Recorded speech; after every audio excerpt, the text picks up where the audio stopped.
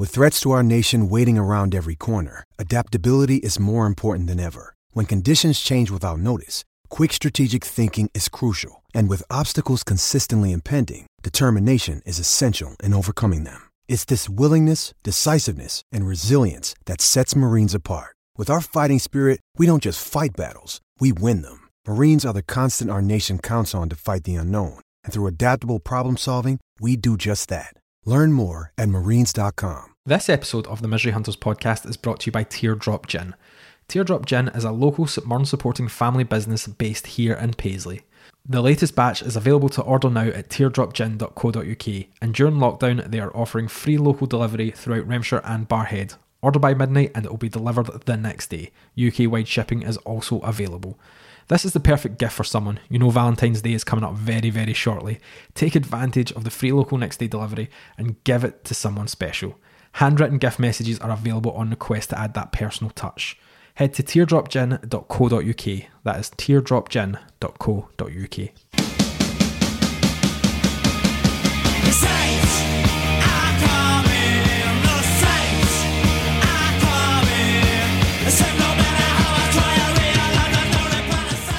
Hello you miserable bastards and welcome to the Misery Hunters podcast. My name is Jamie Coburn and joining me today is Mark Jardine.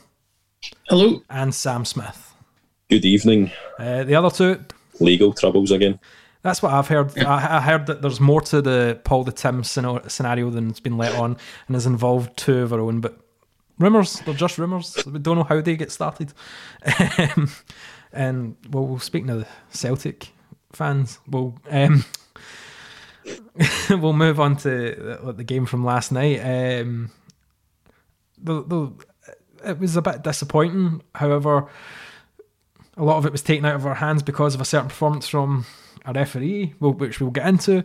But we'll go to Mark first. What's your thoughts on last night's match? I think it's one of those performances where, I mean, we're about to talk about it, and you could tear each aspect of it to shreds and try and work out what went wrong and what to change next time and all that. But I just think it was one of those nights where, you know, best laid plans and all that, it just wasn't for us.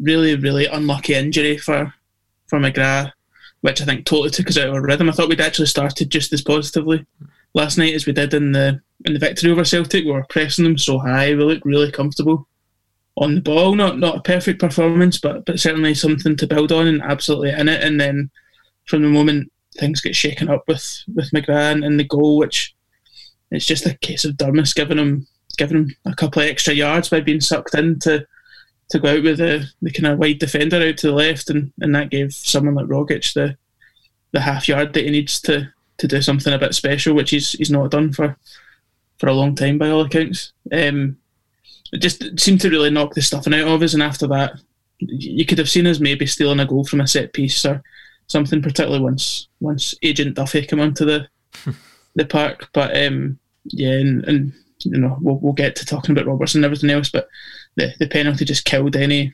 kind of remaining competitiveness in it. So I'm you know, kind of joking aside on Twitter and whatnot, and I'm not one to tear apart Goodwin's team selection or tactics to any great degree. I don't think any of us will have a real detailed understanding of just how much strain the squad's under in terms of fitness just now, and also staying fresh game to game when you play this many games in a short space of time. If you keep things too consistent, teams are watching every game, teams are aware of what you're doing, and they'll very quickly work out how to kind of apply the pressure to make it fold. Whereas I think it's almost a credit to Goodwin that in some of our bigger performances this season, you know, the Rangers game in the Cup or the Celtic win and whatnot, with different systems, different team selections, and it all seems to be coming together. So that's going to go for you sometimes, and sometimes it's not, and not going for you against a team which seems to be kind of getting closer to the kind of performances that they're capable of. I don't think there's any real reason for shame in my book. It's just one to forget about and move on to Saturday. Aye, I agree with everything you said, mate. I think you just lost any rhythm we had. I think obviously we never really had many shots, but when McGrath was on, he had the kind of early wee one for distance. I know it was for distance, it was an target, but it, you know, showed Celtic that they were in a game. You know, if they were going to pick up the ball 20-30 yards for goal, that we, you know, weren't frightened to try and work it in the box from McGrath. But I think after that, it never looked as if we were going to get our foot in the ball in midfield. I think I said to you in the group chat, like with Flynn, I really don't know where Flynn was meant to be playing. Flynn looked as if he was miles away from everybody else. I don't know if he was there to... He looked as if he was on the side. I think the first 2 times I seen Ayer run up the park, he ran up one challenge and I thought, oh, maybe Flynn's not done his job right, but I just couldn't work out what the role was in that, and just none of the passing went right. We were constantly losing the ball. We weren't losing as much as Andy Walker would probably have you believe, but I think I agree with Mark. It just got up to the second goal and the heads just went after that, and with the way the decision went, you can't really blame them. It's a blatant dive, Taylor's said he's been pulled back, but he's went forward. It doesn't make sense to me, but obviously we'll touch on that in a minute.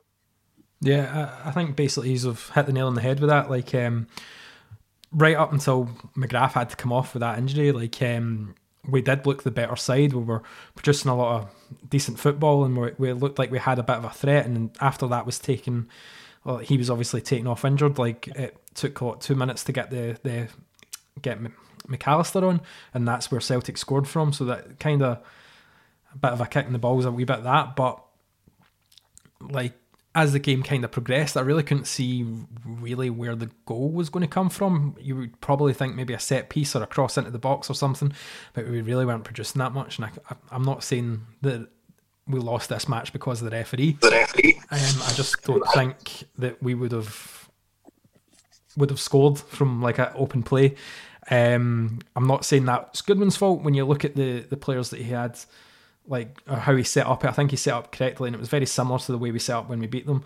The only thing is, as much as I love Obika, I don't think he was scoring in that match at all. Like, he had a few chances near the end, but that's where Celtic have kind of took the foot off the gas a little bit. That game was the way we were playing. We were crying out for a striker that would do a lot more running than Obika can. But unfortunately, we don't have that striker to pick because of injuries to Dennis and Brophy. The only other striker on the bench was Lee Erwin, and I can't see him making a big difference in there either. So we've kind of had a decent amount of depth from the start of the month. When you were looking, right, we've got 8 matches coming up, you were kind of comfortable, but we've been picking up a few unlucky injuries here and there as well. Hopefully McGrath isn't out for too long. But yeah, it's unfortunate, the match, and we may as well go to the talking points, and that is the first one mainly we should talk about is the penalty. I generally don't think it's a penalty at all. Like, it's a complete and utter dive. Yeah. Like, see a couple of weeks back, I can't remember who it was against, where Obika got booked for diving. Like, I don't think that was a penalty, but that was more like there was actual contact on that. That wasn't a dive, and like for some reason this one, apparently it was a stone waller according to Andy Walker, even though he couldn't say which part the contact was made, but the contact was there, assures him. And then the Celtic TV panel afterwards of John Collins and James McFadden both agreed with that as well. So it was nice of Sky just to use the Celtic TV coverage. I know. Not bother using their own cameras or anything. That was handy. Streamline, cheaper. The penalty decision just completely threw it off for me. I don't actually think, he's gave the penalty and we've ended up with 2 bookings out because I don't actually, did Flynn get booked for the foul or did Flynn get booked for complaining? Because it looked as if he booked him after he was complaining at the same time as McCarthy. And just the more you watch it back, the more it's mental that even in real time for where the referee's standing, I don't know why he's gave it. I don't know if he's just maybe seen somebody go down and shat himself, but for years we've always tried to, it's not as if we're paranoid, we sound as if we're playing the victim, but games are refereed differently against the Old Firm, and last night was the most perfect example. You'll see it was just too many daft decisions. Every 50-50 looked as if it was going in the favour of Celtic. A lot of stuff went kind of unpunished, and it wasn't fair on us, but we never lost the game because of the refereeing decision. We lost the game because we were pretty shite. The refereeing decision just kind of helped swing it in the way and made the scoreline look 10 times worse than what it was. Yeah, well, sorry, on you go. No, sorry, I was just going to say, I think you take that penalty out and I think we probably get beat 1-0. Yeah. Last night, like, I think what you were saying, Jamie, about, I wasn't confident that there was a goal coming at all. I just thought at 1-0, I would never, in this current team that we've got, I would never write us off from snatching a goal from somewhere. We've done it often enough because of goalkeeping errors and whatnot in recent months. But the first time I saw a replay of the penalty incident, I saw Flynn's hands come up and I was like, oh, he's not put one across his chest or taking a wee bit of his shirt or something. He's given him a decision to make. But honestly, the more times you watch it, I don't think he could touch him any less. I don't think there's anything in it whatsoever. I just don't get it. Some of ours recently that have been a bit soft, you can argue the opposite because it's for us and whatnot, but there's kind of been something to hang your hat on, like a proper clip of the ankles, or like someone's foot following through behind it, like Shaughnessy's heel or Erwin's foot or whatever it was. But you look at that and just what you were saying, Sam, like was a hand that's literally brushed the back and probably just brushed the shirt, probably wasn't even solid enough to like touch his back, and he's fallen forward. Like there's nothing in that whatsoever. It's an absolute homer of a decision. But yeah, as you were saying, Sam, like I don't think that there is a conspiracy theory about referees in Scotland and stuff. They're just pretty shite. But they do referee the Old Firm differently because they know if they make a mistake against the Old Firm, there's going to be so much scrutiny over that referee. And then their allegiances get pulled in and they say, oh, what school did they go to, or what establishments might be they members of, and all this kind of thing. I think the referees in this country are obviously pretty bad, but as you said, like if you make if you go into listen to Clyde One, you watch like any panel show, the country's got a weird obsession with referees as it is. I don't like referees have had abuse, people coming to their houses, doing stuff to their cars, etc. Like kind of, if they can get an easy ride off a bulk of the support, they're going to go with that.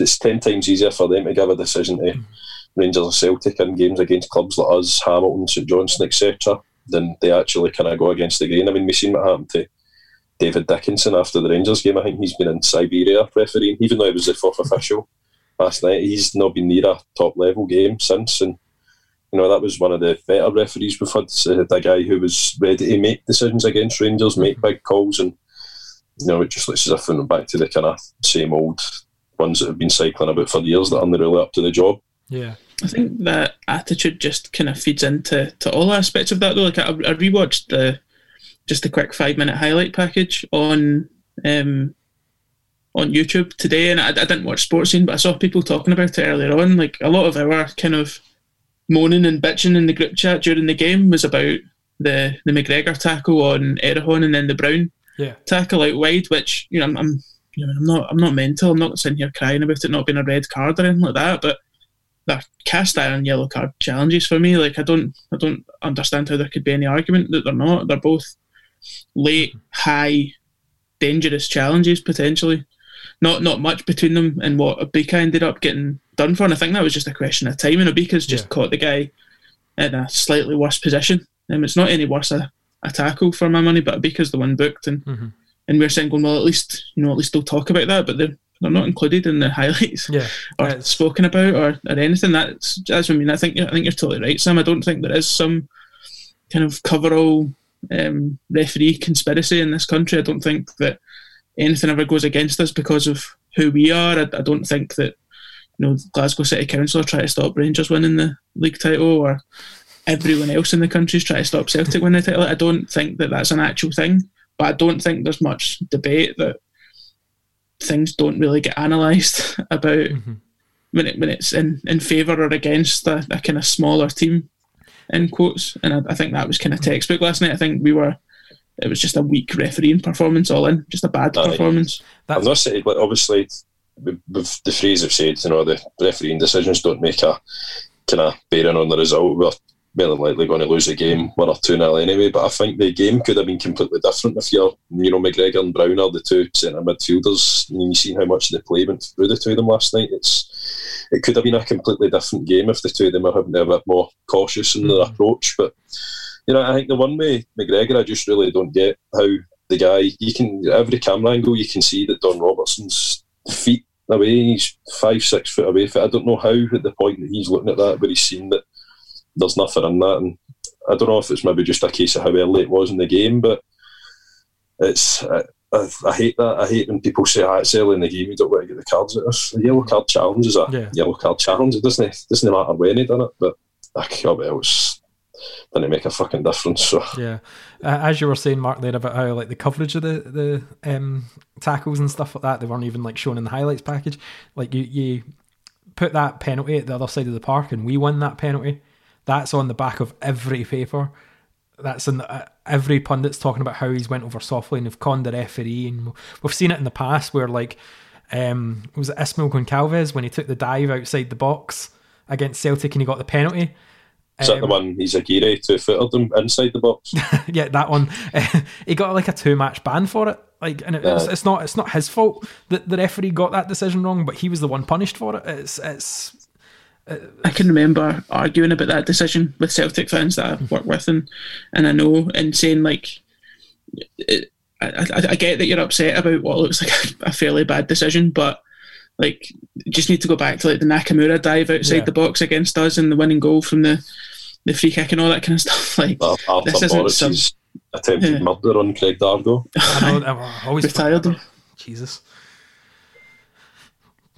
But that doesn't mean that there's something against Celtic because you get one penalty decision against you. It means that you're finally tasting what it's like to support literally any other club in the country for a tiny percentage of the time. It's just bad. It's a tough job, right? Like, I wouldn't be going to my work 9 to 5 and then going for the sake of a few £100 to get shouted at and then put on the back page of the paper so that 3 million people can hate me every weekend. Like, I don't know why folk do it, but for doesn't mean you've got to like the decisions that are made. Ex-footballer who's still trying to cling on to any relevancy that in his life to go,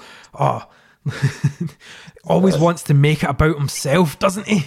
Goodwin done the referee's course. Did he? I think that's why he's quite critical of referees, because I think he probably knows he could go and do a better job himself. But you need to watch that none of the Celtic fan media podcasts are listening to this, or you'll have just kicked off another conspiracy theory. Celtic fan Jim Goodwin gifts Celtic 4-0 win. Heart and Hand will be losing the nut right now. They'll be like, see, they're even training ex-Celtic players to be referees. You seeing this? Veins popping everywhere. You can actually do a higher refereeing at St Andy's. Part of the system. That's why they try to get rid of them. Well, there isn't really much else we can really say on the Celtic game. Like, it doesn't define our season. I can't see this like going it. Like, I can't imagine this having a major knock-on effect. Only other thing that would have the knock-on effect is the injury to McGrath.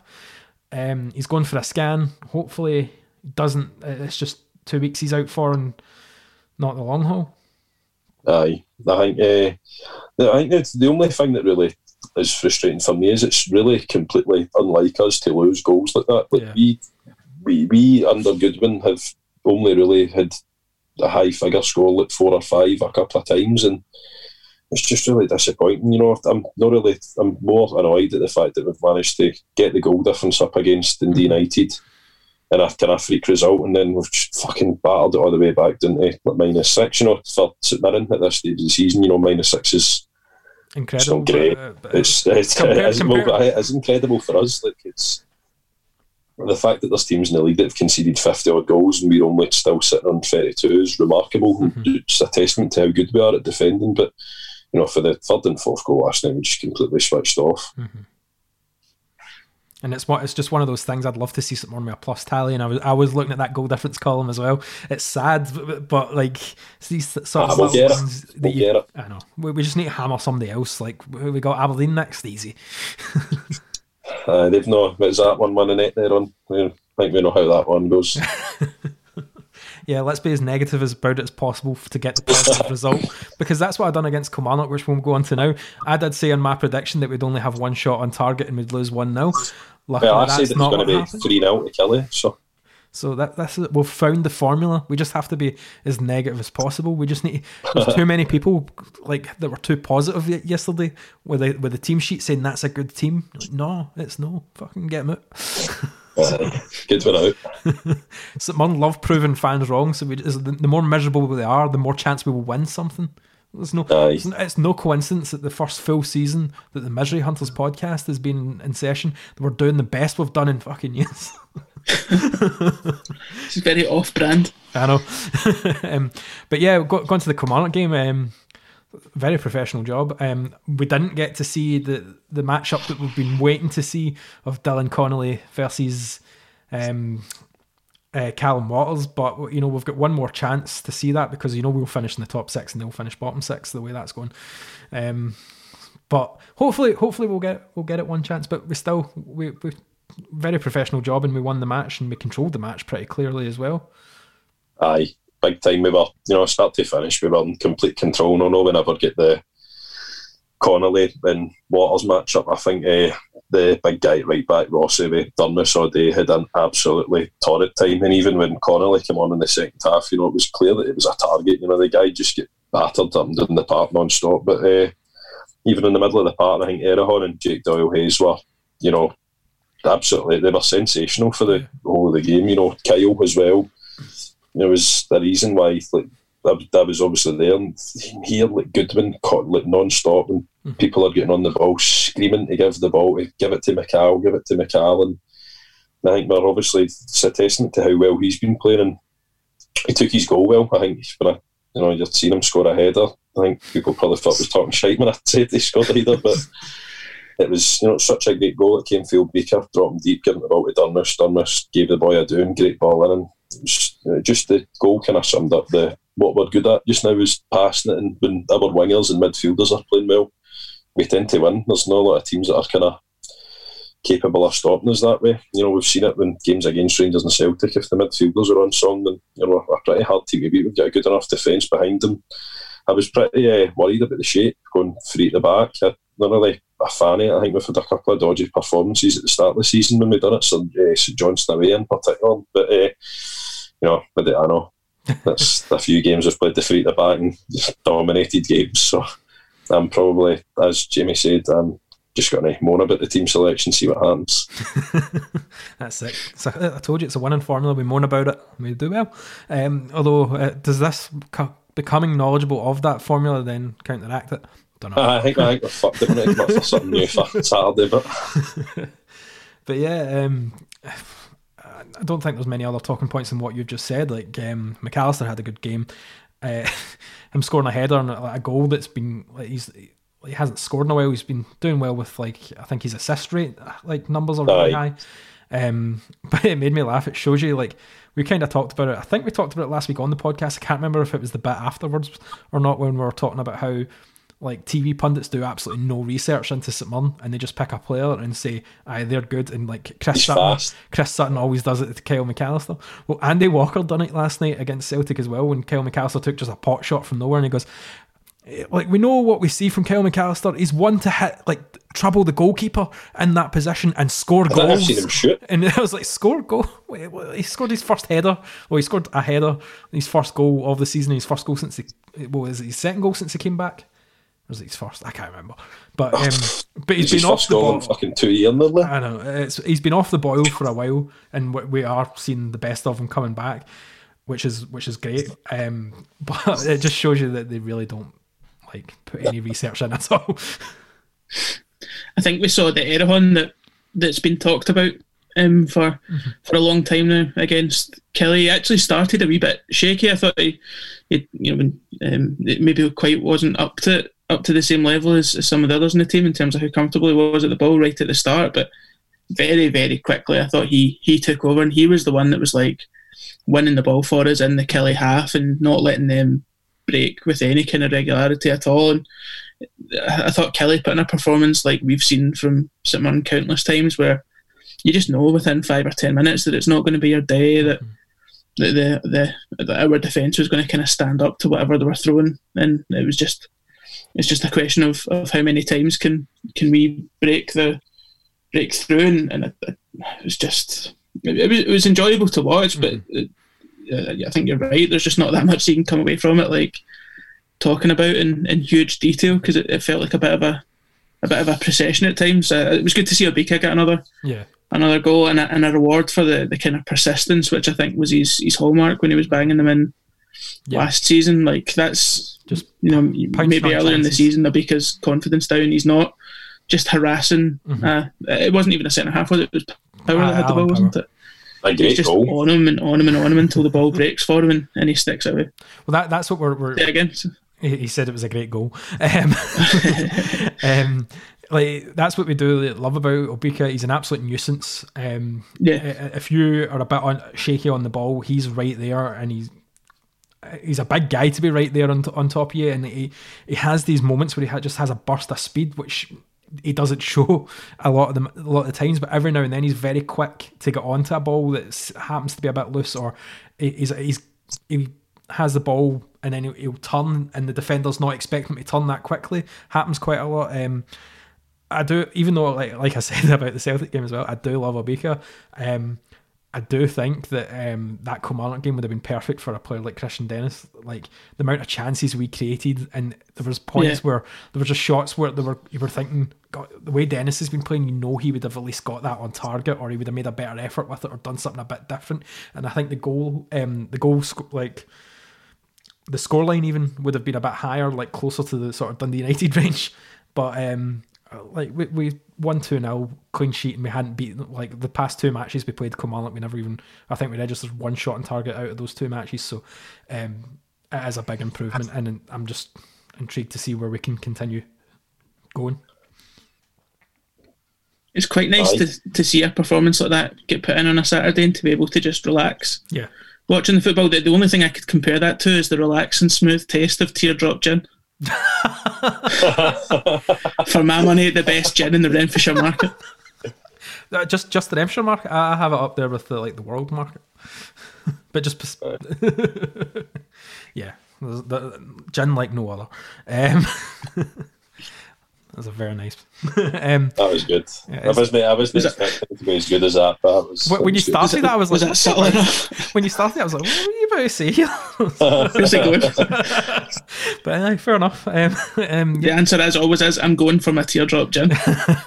Well, we know that from now on. And then we've got Aberdeen up next. Aberdeen away. Be really interesting to see how we shape up against this. I think we're pretty confident that McGrath is going to be out. We don't know how long Brophy is out for, like confirmed yet, but like I think he's getting a scan on his foot from an injury that's carried on from Kilmarnock. Might explain a reason why his form's not been that great either. Like we obviously know once, hopefully that can get sorted out and he can come back. Colin Quainer, is he due back anytime soon? I'm sure that he's been training this week, so hopefully we can maybe see him on the bench on Saturday. It's been a bit of a shame for him, to be honest. He's come in, he's obviously been done off of Murray Davidson, who's a total clogger as it is, and it's kind of put out for a few weeks. But we need players like Quainer. I like Obika, but I just think if anything was to happen to Obika in the next few weeks, Big John's does a power of work.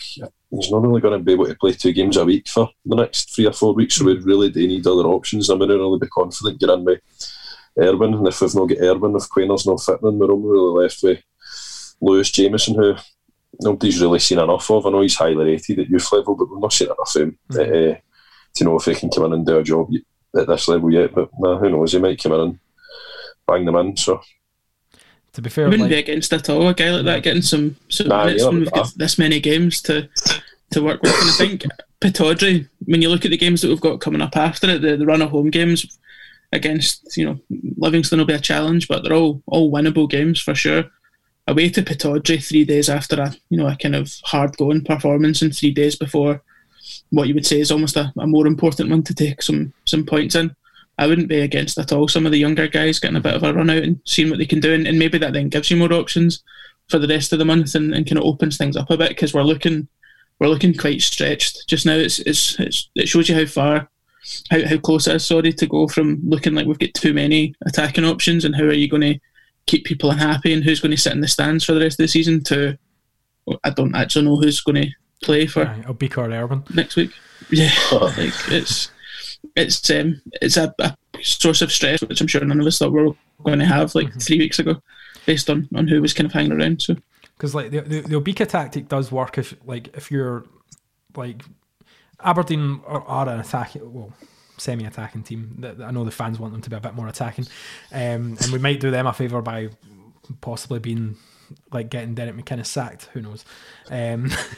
But I know that 17.5 fucking grand a week he'll not be getting sacked. No. with like kind of launching the ball up to Obika, like you kind of need a faster player round about him. You've not got that if Jamie McGrath's not playing. You've got Durmus, but Durmus is usually more on the wing kind of thing. You couldn't imagine him playing like that. I did see Jameson play when he came on against Partick Thistle. I was at that match in the Betfred Cup. One thing I'll say, he's quick and he runs for everything. Yeah. Absolutely everything he runs for. He's just a hungry player that wants to show what he can do. So that option could be like extremely valuable. We've seen him on the bench. I've noticed a few times as well when we're putting up the training shots, he's always right behind Obika. In those photographs, if you go back and have a wee look, you'll see it. So hopefully that is a sign that maybe that could be a tactic that we might go ahead with. Aye. I think Aberdeen are on a massive slump at the moment. You know, they're 1 win and 7 or 8, but I think injuries are probably going to force their hand to maybe be a bit more defensive than what we probably want to be. You know, if you've not got McGrath, the team in the league loses a player like that, and you can stick in a player like for like he's a massive influence on us. And you know, I'd imagine we'll maybe start with McPherson in his place on Saturday. You know, I like Cammy. I think Cammy's a decent enough player, but he's not going to take a hold of a game and kind of drag it apart the way McGrath does. But I think obviously for all the attacking play that's been, you know, praised, the passing stuff's got as well. I honestly wouldn't be too against trying to shit-fest a point for the game on Saturday. But at the same time, no, Aberdeen are there for the taking. You know, they're pretty slow at the back. You know, they play with the three at the back. Taylor, Considine and I think it's Tommy Hoban. They're not particularly quick. You know, if we can get Durmus and Connolly to have a go at them and use somebody like Big John in the middle who more than often can, you know, stick a chance away, then we give ourselves a good chance of coming away for them. I think the last few times we've been at Pittodrie, you know, apart from the couple of times up in the cup with Jack Ross and under Stubbs and that, you know, we took doons. You know, it was, you know, we were losing 4 goals every time we went. You know, the last few times we've actually took points, so there's no reason why we should be feared to actually go and have a go. But I do get the feeling that we're going to set up a wee bit defensive just with the injuries, etc. I'm trying to have an eye in the Hamilton game as well. Mm-hmm. Yeah, I don't know if Canberry's over yet, because there was talk of him being delayed, which means I think Hedges is he out for the season? The season, who had been playing centrally for them, so you've got to assume like Hornby's going to start or Callum Hendry. Mm-hmm.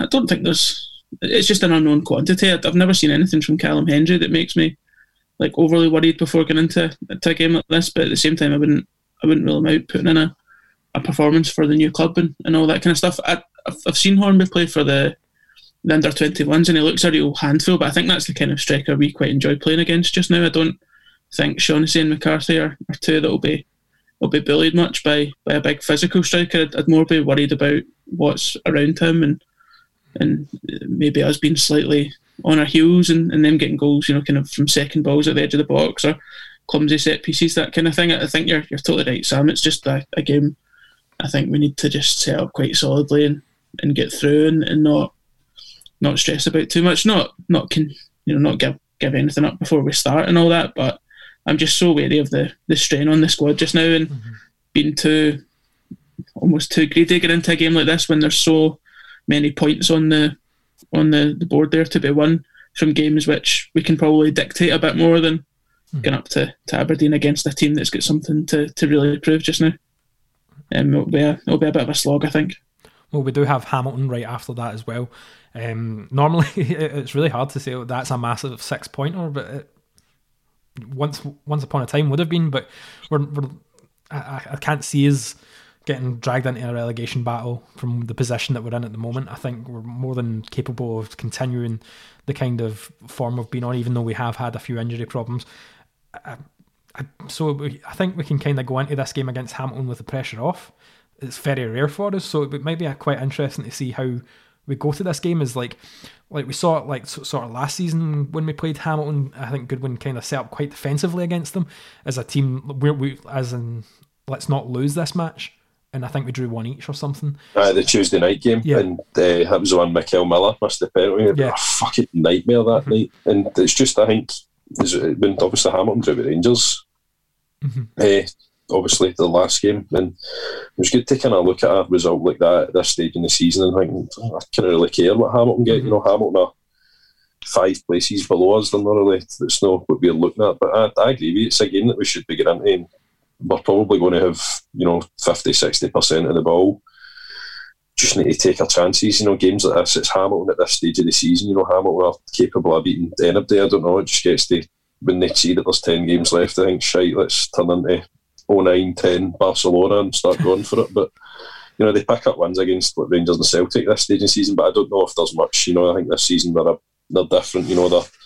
They are really looking poor. They don't really have any signs of positivity. So I'm with you. It's a game that we should win, but again, we don't know what nick the squad's going to be. We don't know if we're not going to pick up any injuries at the weekend. So yeah.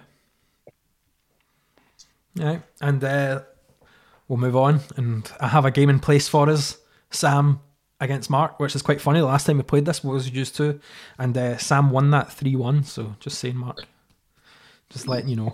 Revenge. I've carried that shame for weeks. Of course, the game we are talking about is who the fuck did you play for? Still don't have a sound for that yet. I did actually message 2 players today to see if they would do it. Neither of them even replied. However, first player we'll go with, who was actually the 5th player we were going to go with if you were better at this game, Mark, last time, but you weren't. But we'll let you go Entirely first. fair. We'll let you go first. Played for 12 clubs, Jim Hamilton. And the look of Sam's face should put all the confidence on you winning this one. If you're saying that, you're not looking at my face. I'll start off with a cautious 3. 3. Sam, can you beat 3? He's going to get the point anyway, so I'm just going to try for 4. He's trying for 4. Mark seems happy that you've went for the 4. I'll see your 4. Oh, so on you go, Sam. 4 clubs that Jim Hamilton has played for. Right, St Mirren. Correct. Motherwell. Correct. Hearts. Correct. One more.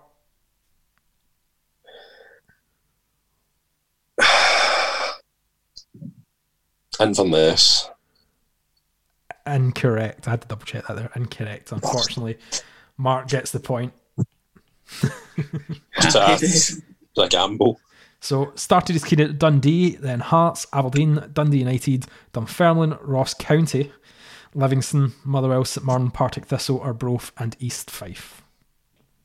Fucking criminal why we even signed him. Now, Sam, you're first for this one. Loads of clubs to go for. Still currently at St Mirren, but just not as a player role. 16 clubs. Junior Mendes. Or as I found out today, which blew my mind, full name, Albert Junior Hilliard Andrew Mendes.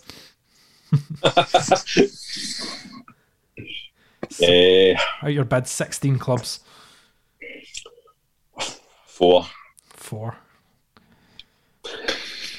I was also sitting with 4 fingers bent over there, counting on my hands. This is your generation, Mark, so come on. I know, this is shambolic. I'll say 5. I'm not confident, but I'll give it a go. I'll fall into the same trap Sam fell into the last one. Sam, can you name 6? No, I'd just be naming Scottish junior teams for the sake of it. And, so on you go, Mark. We're looking for 5. So, St Mirren. Mm-hmm. Dunfermline. Mm-hmm. He started at Chelsea, correct. I think. Partick. Incorrect. Not Partick. Cheers, Mark. Thanks for that. So, anytime, mate. Anytime. While at St Mirren, he had a loan spell at Carlisle. Then after Dunfermline, he went to Mansfield Town, Huddersfield Town, Northampton Town, Grimsby Town, Notts County, Lincoln City, Aldershot Town, Stevenage Borough, Ilkeston Town, Ayr United, Nairn County and Clydebank. And according to Wikipedia, he's still the sports scientist at Partick Thistle. Fair enough. So that is 1 each. Are we just going to give each other points, Mark? Yeah, I think so. Call it a draw. I'm needing to sit between podcasts and just take through Wikipedia. I'm letting myself down here. So, Mark, this is super cruel for both of you, but it is still funny that you get the first bid on this. Only played 3 matches for us, but is no doubt a legend. Played 3 matches this season. It's Bobby's Lamal. 15 clubs. Well, I'm going to kick us off with a healthy 2. 2. So, Sam? 3. He's saying 3. Can you name 4? I'm guessing the third that Sam's thinking he's got there is any Czech club that he can name off the top of his head. And I don't know if I would back myself to name 2 Czech clubs. I'm going to say 4. I'm going to go for it. He's going for 4. Oh, are you going for 5? No, because it's all Czech clubs and 2 Scottish teams, isn't it? Well, there's actually... Well, no, I'll let Mark say he's 4. 4.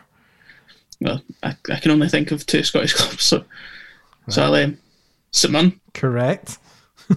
Hearts. Correct. Brilliant.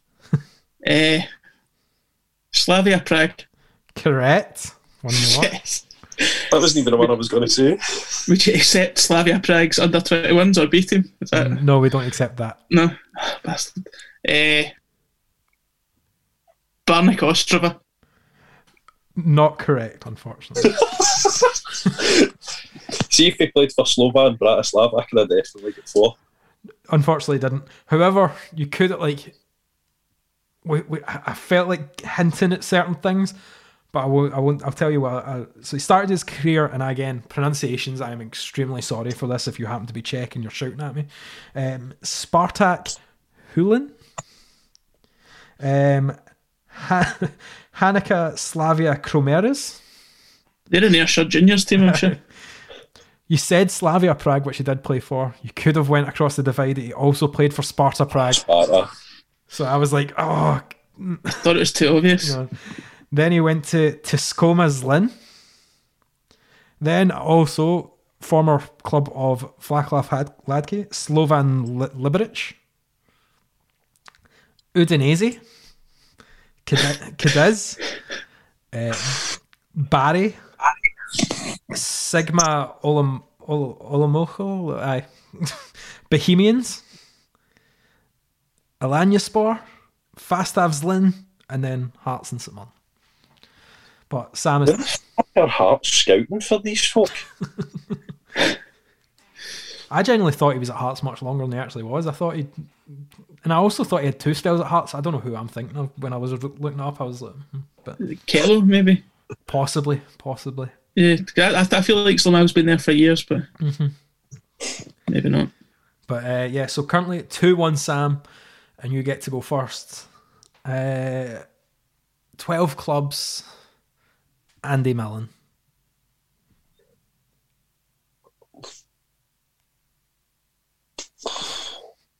Oh, it's got the fingers out.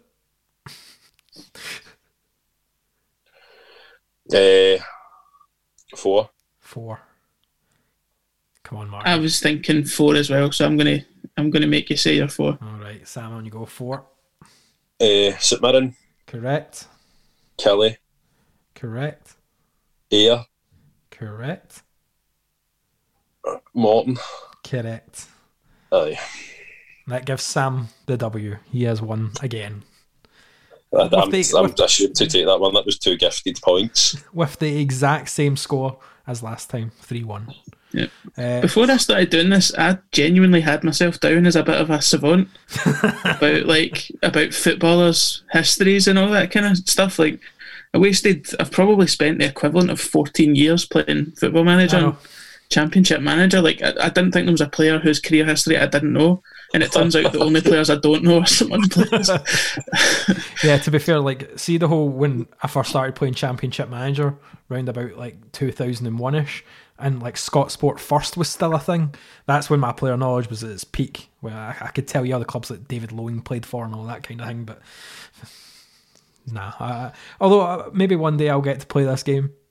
I'll see how well I do, I don't know. But you could also have had for Andy Millen, St Johnstone, Alloa, Hamilton, Ipswich Town, Hibs, Rafe Rovers, Clyde and Queen's Park, which he came out of retirement and played at 45. I feel like he's still playing the now. He probably is. He's probably still playing in the Kelly reserves. Like, he's probably a better player than his boy, to be fair. His son's still at Kilmarnock. Nah, his son's fucking horrific. But thank you very much for listening.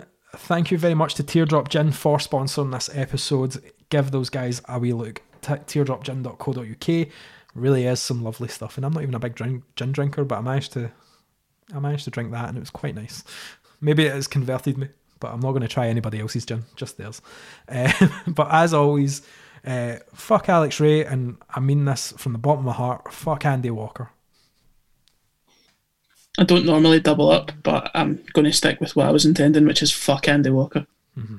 Fuck Andy Walker, but fuck Xander Diamond. Keep up my Saturday's Aberdeen theme. Fuck Derek McInnes, actually.